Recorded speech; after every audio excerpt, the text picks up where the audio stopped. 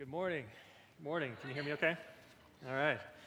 Yeah, thanks, Matt, for that nice, warm welcome. It's true. It seems like since we've been here, and we have only been here a couple of years, it seems like so many people have come and visited, and they've come from different parts of our life over the years, and we've been in Orlando for many years. And it's funny how people just walk in the door and, hey, haven't seen you in a few years, but welcome, Just keeps happening over and over again, so that's been the running joke. But I'm just so excited to be sharing with you guys this morning. This is my first time in front of you, and my first time in front of a church, actually. So I'm honored to have the opportunity to share with you this morning.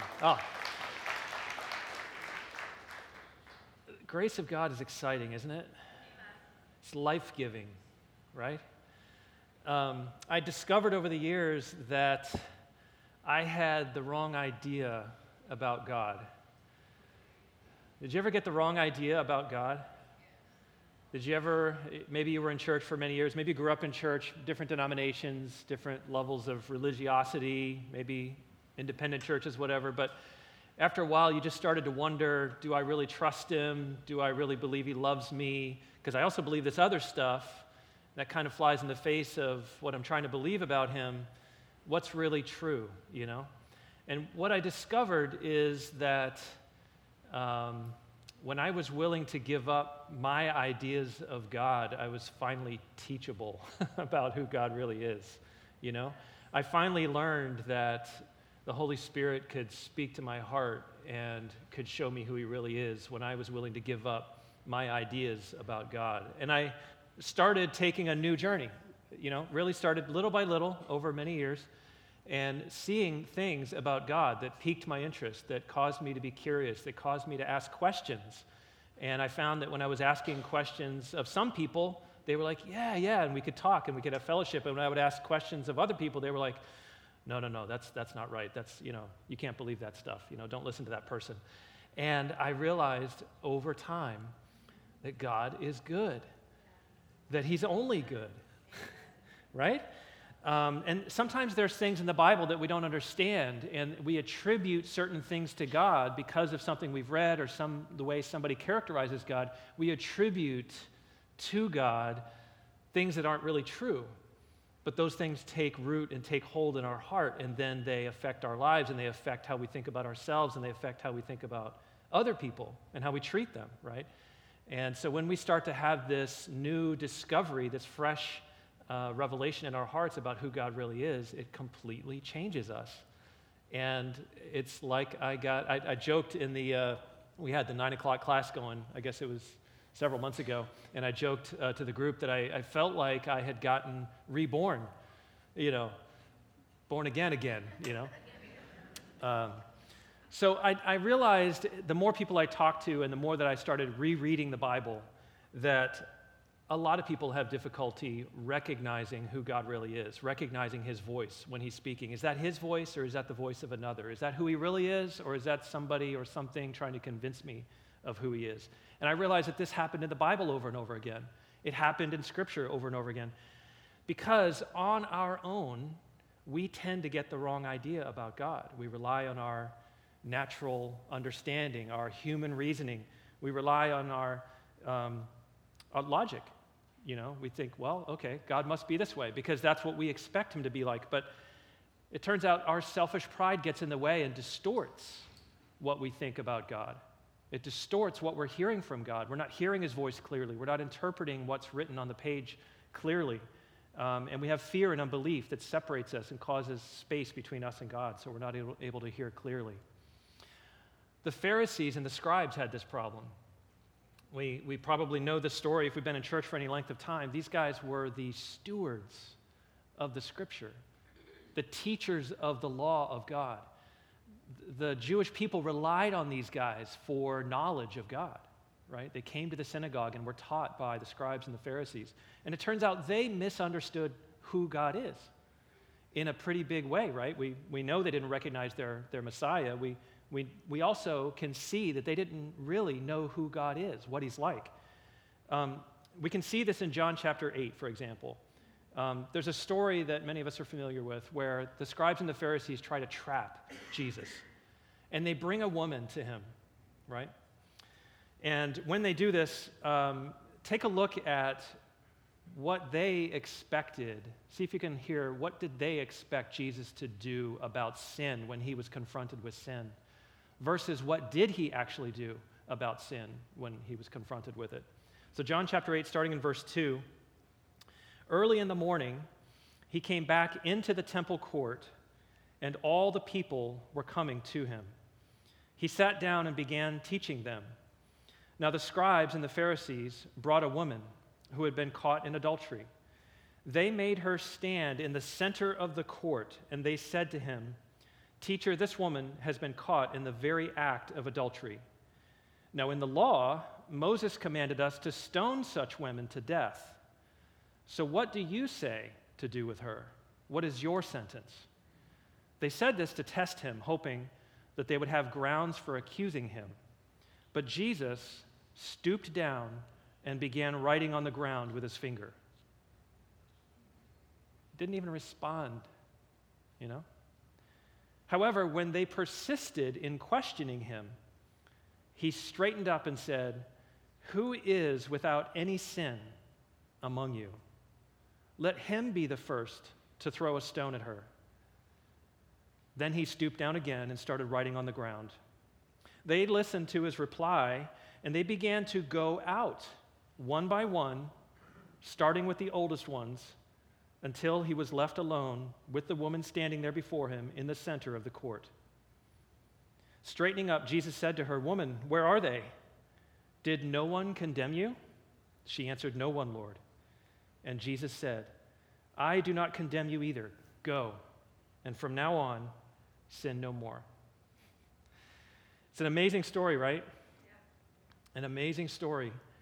The Pharisees were so convinced that they understood the Scripture, that they knew who God really was. So convinced that they had the audacity to weaponize the Scriptures against this woman, against the Lord, to try to box him in, to try to trap him, to try to trick him.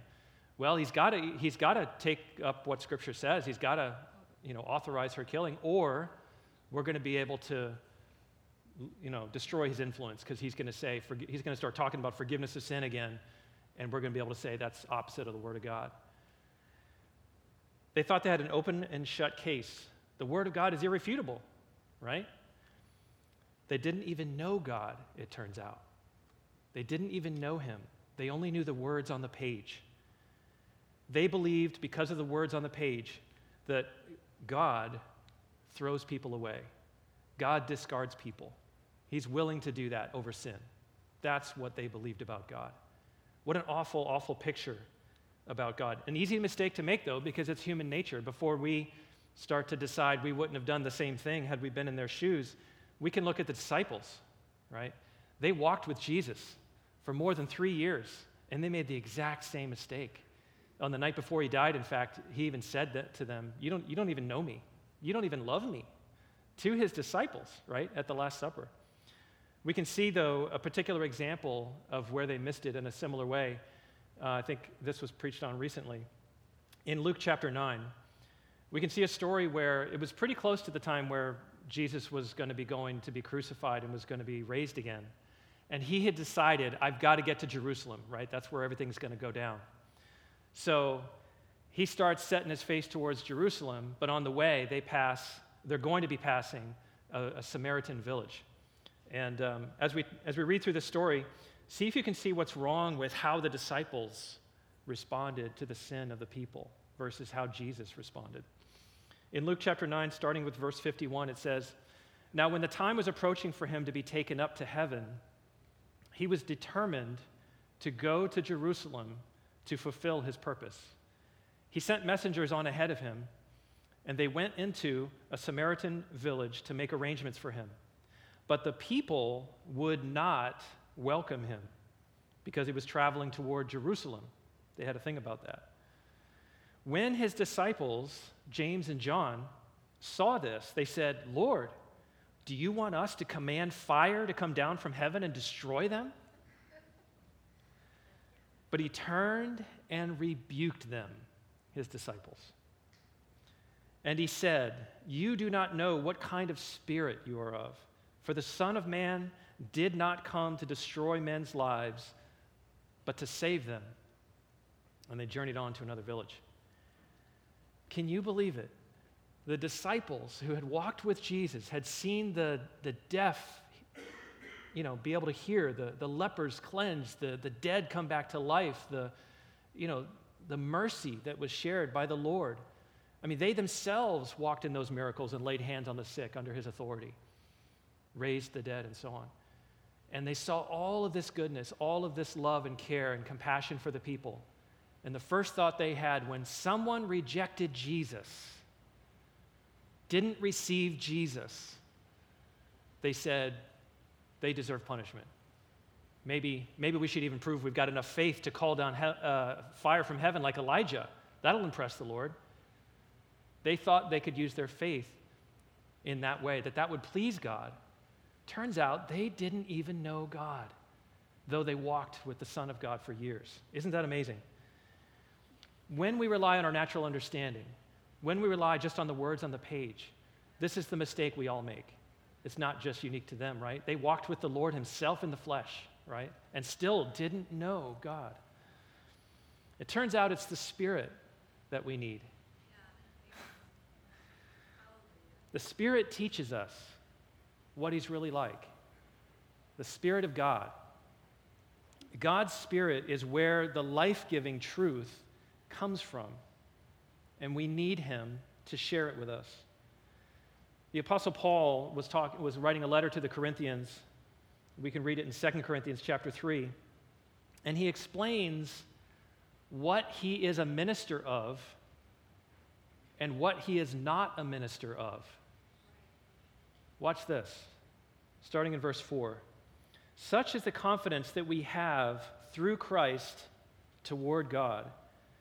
Not that we are sufficient in ourselves to claim anything as coming from us, but our sufficiency is from God, who has made us sufficient to be ministers of a new covenant, not of the letter, but of the Spirit. For the letter kills, but the Spirit gives life. Wow. The words by themselves in Scripture are not life-giving by themselves. Why? Because we're using our natural understanding. We're using our human reasoning.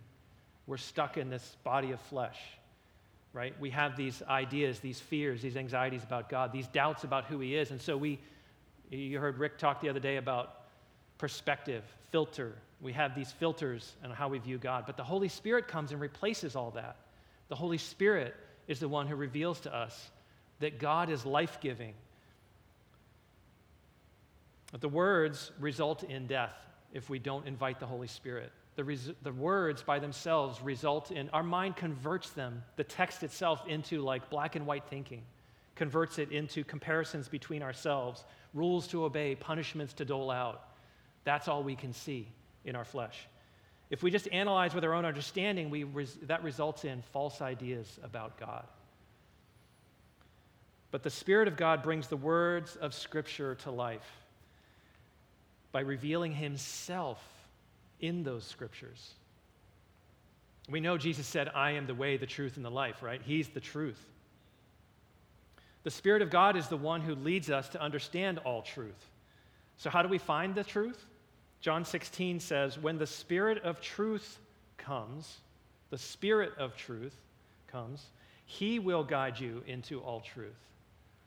Isn't that amazing? Even with Jesus, the truth, standing before you, without the Spirit revealing to you who he is, what he's here for, what he's about, what he's motivated by, we don't get it. You know? It's just the weakness of our flesh.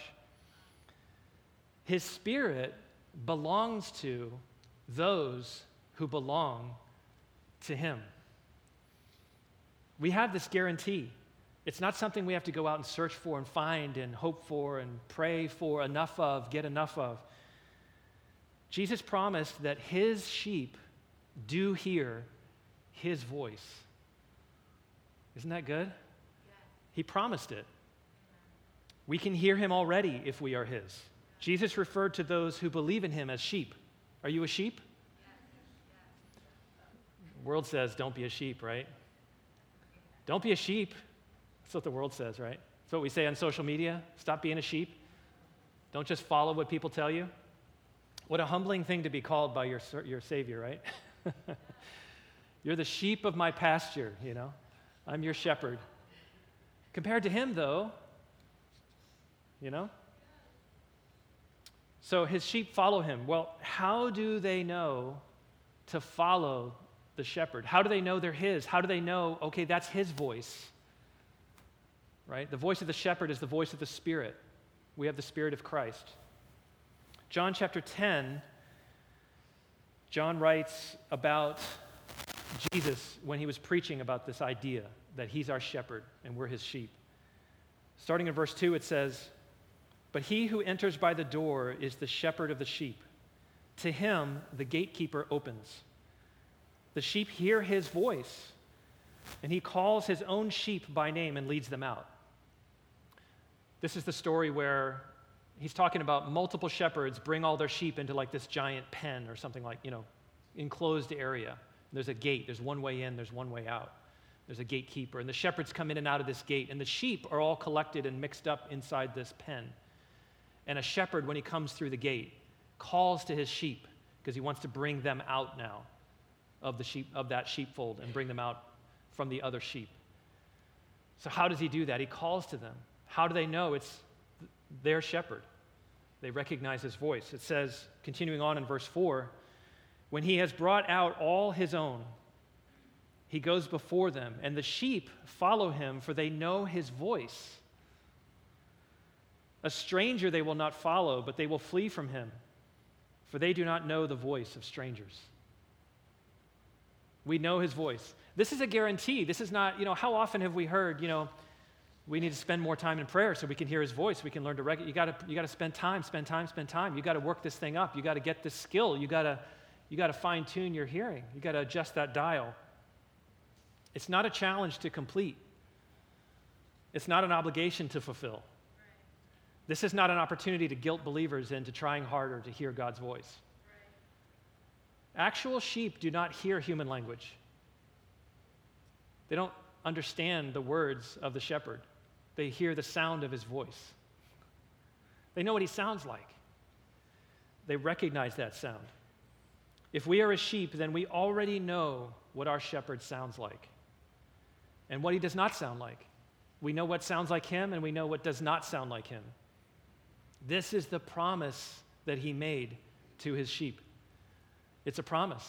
We can just receive it. Okay, but I'm still not sure if I'm hearing his voice. I still don't know if I can recognize it. How do I know? How do I know for sure? Well, who are his sheep? Yeah, you're his sheep. How do you know? So Jesus would stand on the Mount of Olives and preach, right? We all know the Beatitudes, the Sermon on the Mount. On this journey that Matt was talking about, that I've been on, I discovered some things in there that I had never heard before. For example, Jesus said, "Blessed are the poor in spirit, for theirs is the kingdom of heaven." Okay, the humble, got it. Okay, but theirs is the kingdom of heaven. He's talking about saved people. He's talking about going to heaven. He's talking about all the things that are promised. He's talking about everything that was purchased at the cross belongs to people who are poor in spirit. I got to understand that better. Poor in spirit. People who have nothing to their own credit before God are poor in spirit. Do I think that I have some goodness, some good deeds, I've been trying hard enough, I've been devoted enough, I've been serving enough, I went to the mission field, do I think those things?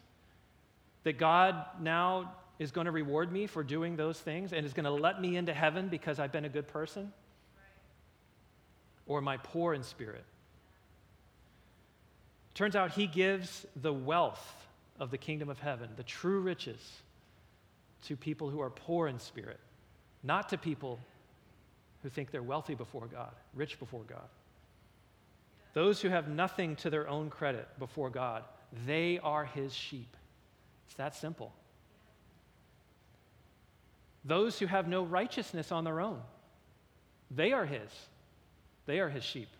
Further down in Matthew chapter 5, in verse 6, it says, "Blessed are those who hunger and thirst for righteousness, for they will be filled."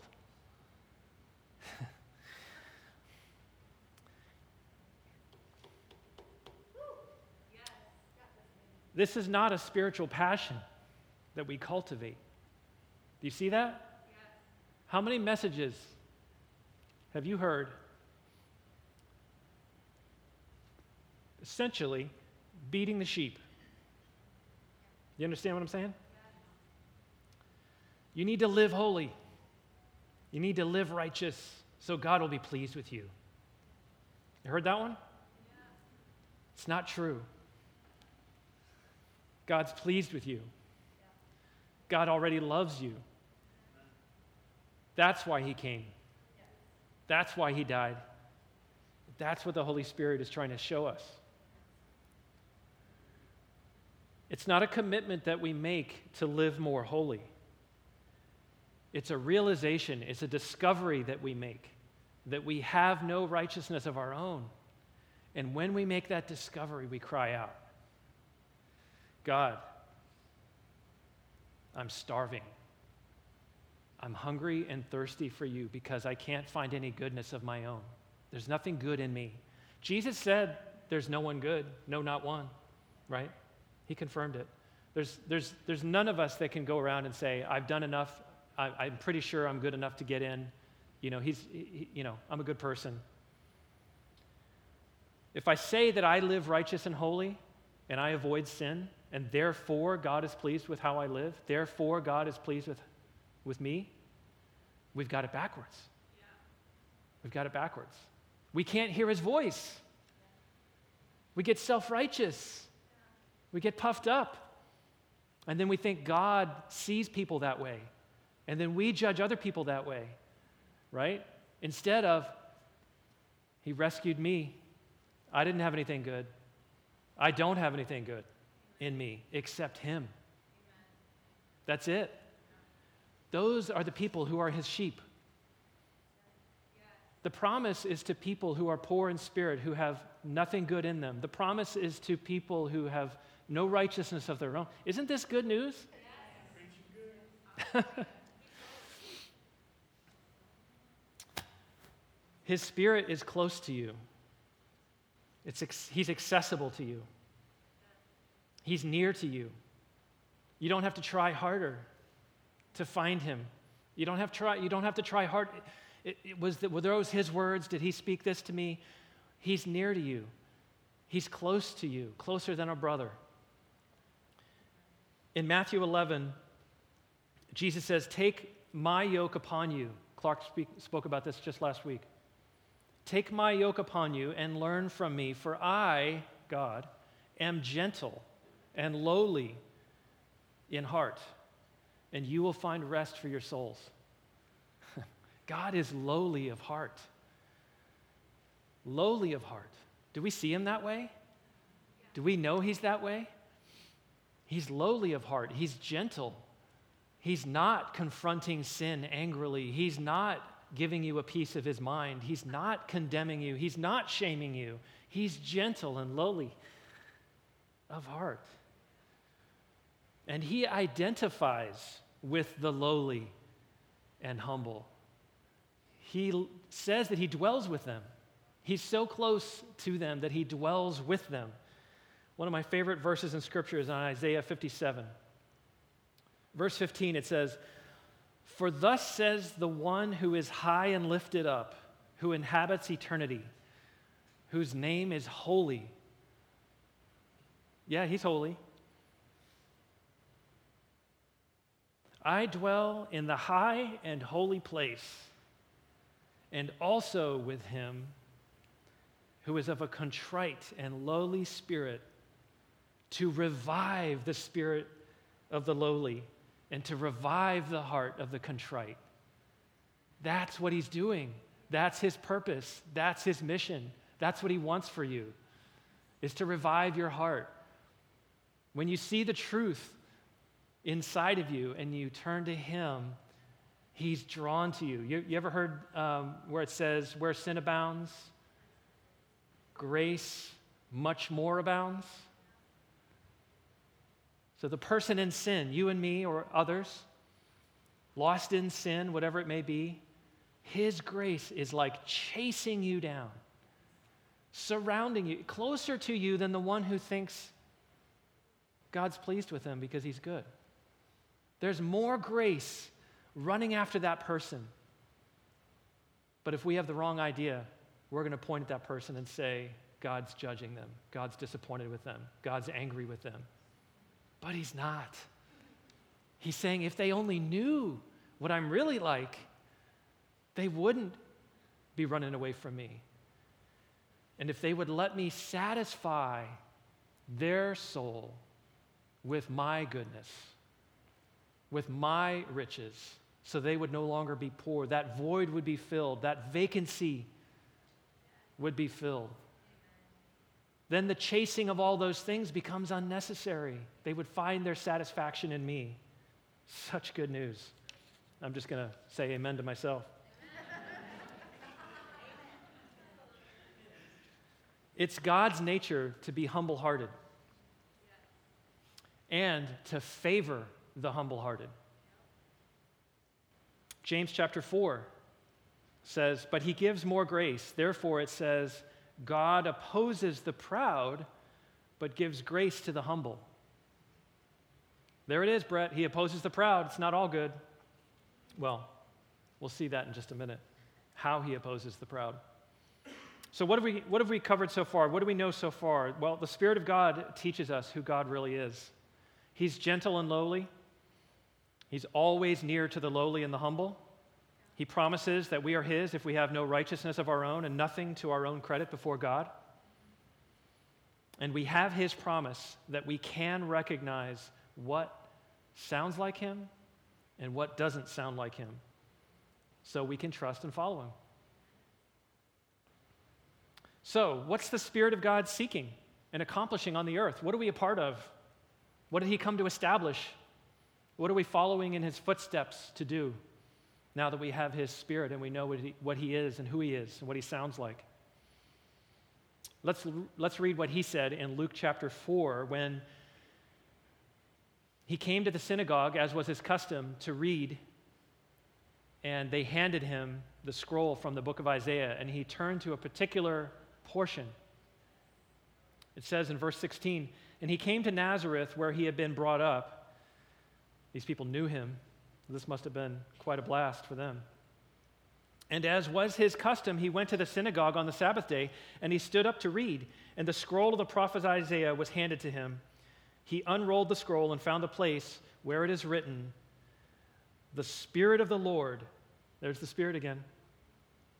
The Spirit of the Lord is upon me, because he has anointed me to proclaim good news to the poor. He has sent me to proclaim liberty to the captives and recovering of sight to the blind, to set at liberty those who are oppressed, and to proclaim the year of the Lord's favor. Wow. And he rolled up the scroll and gave it back to the attendant and sat down, and the eyes of all in the synagogue were fixed on him. They knew him from childhood, right? And he began to say to them, today this scripture has been fulfilled in your hearing. Isaiah was prophesying about the anointing of the Spirit that would be on the Lord, and why he would be on the Lord. Why was the Spirit upon the Lord? What was he accomplishing on the earth through Christ? Pursuing and rescuing the poor, the captives, the blind, and the oppressed. Have you figured out yet that that's us?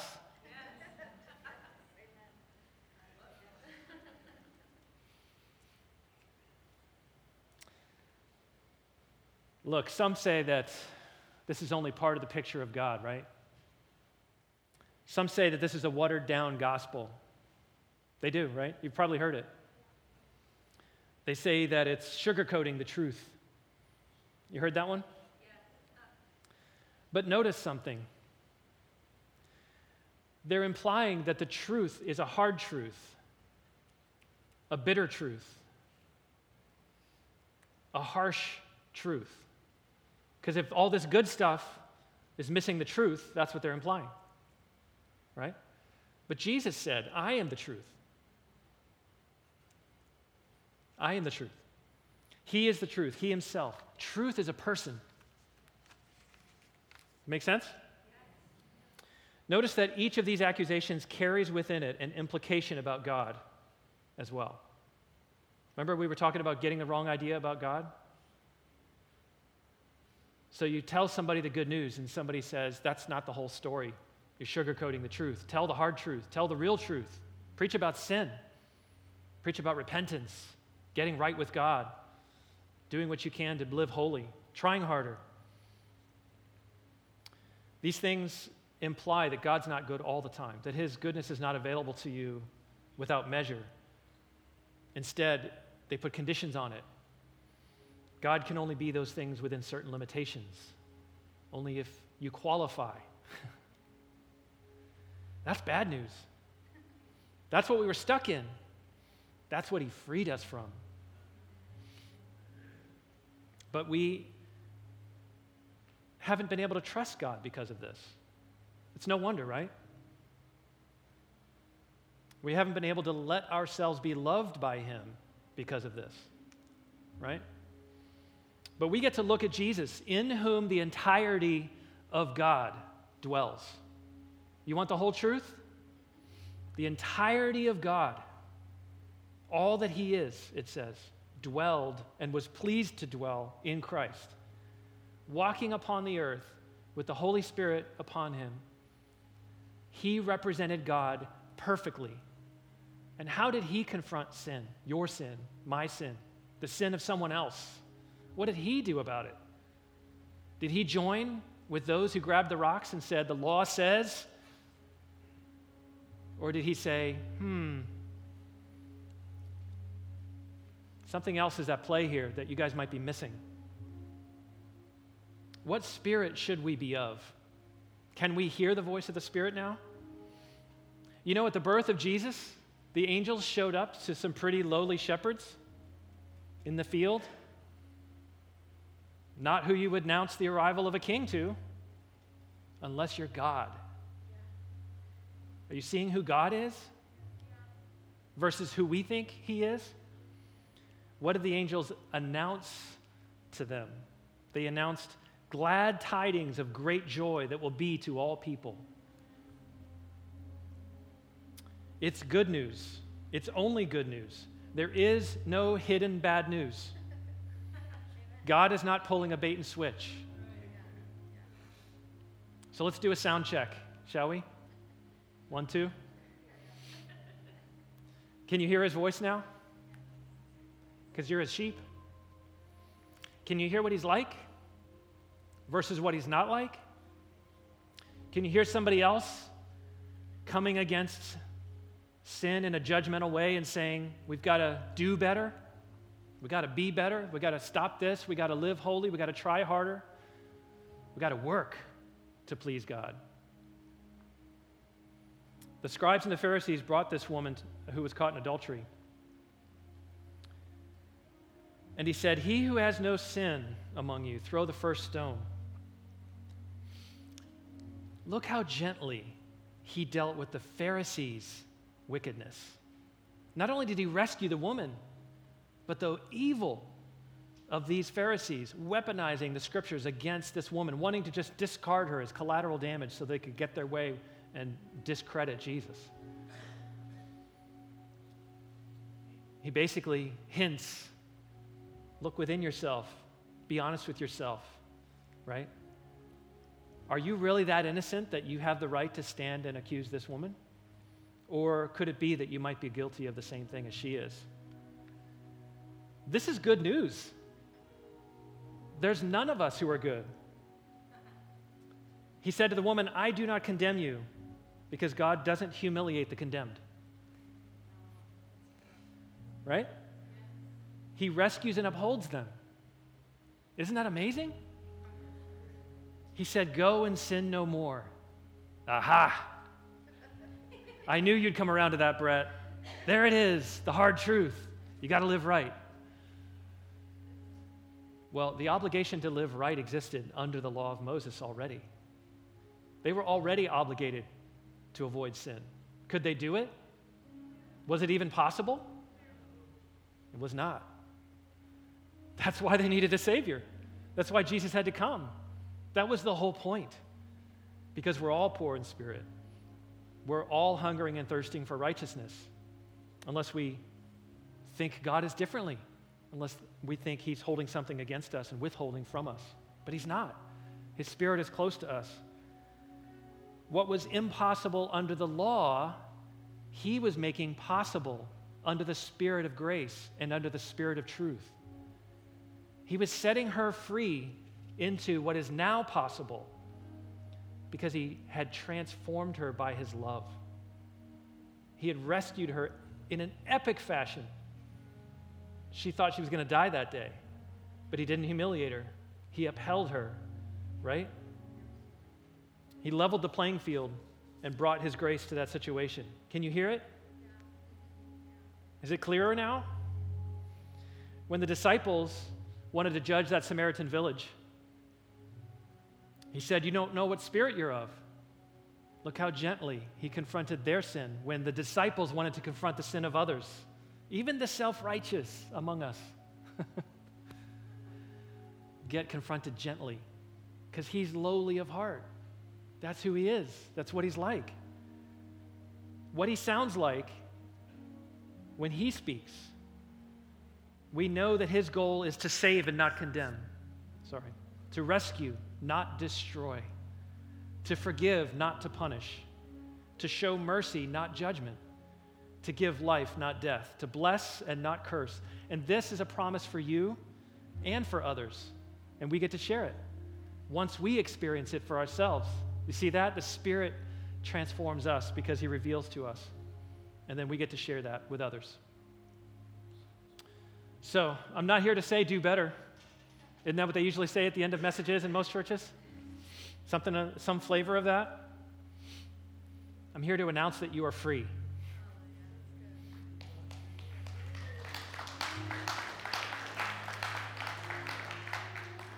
The truth sets us free, doesn't it?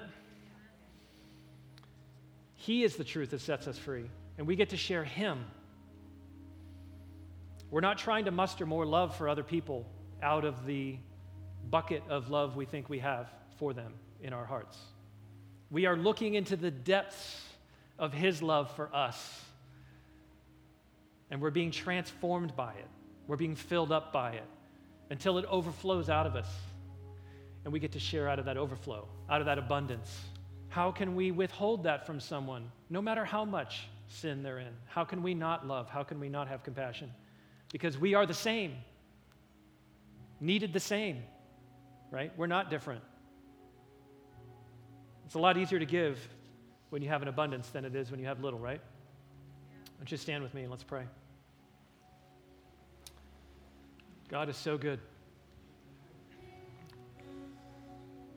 Heavenly Father, thank You for Your Spirit. Thank You for Your precious Holy Spirit that is near to us, that is in us. Thank You that You dwell in us and You're constantly revealing who You are, who Jesus is, what He's doing and accomplishing on the earth through Your Spirit and through us. Thank You for giving us this great hope that we have in You. Thank You that this joy comes alive in us because of how good You are, because You've set us free, because You've made us new. Thank You that not only do we get to experience the newness of life in Christ every day, but then that just spills out. We don't have to go work harder to evangelize. It comes natural. For some reason, we're smiling funny. Thank You, God, for making us smile funny. joyful in circumstances where it doesn't make sense, at peace, God, when we're surrounded by trouble and pain. Thank you, God, for healing our hearts with your love. Thank you, God, for having mercy on all of us and bringing us to new life again. We thank you for the good news that is Jesus Christ. In his precious name, amen.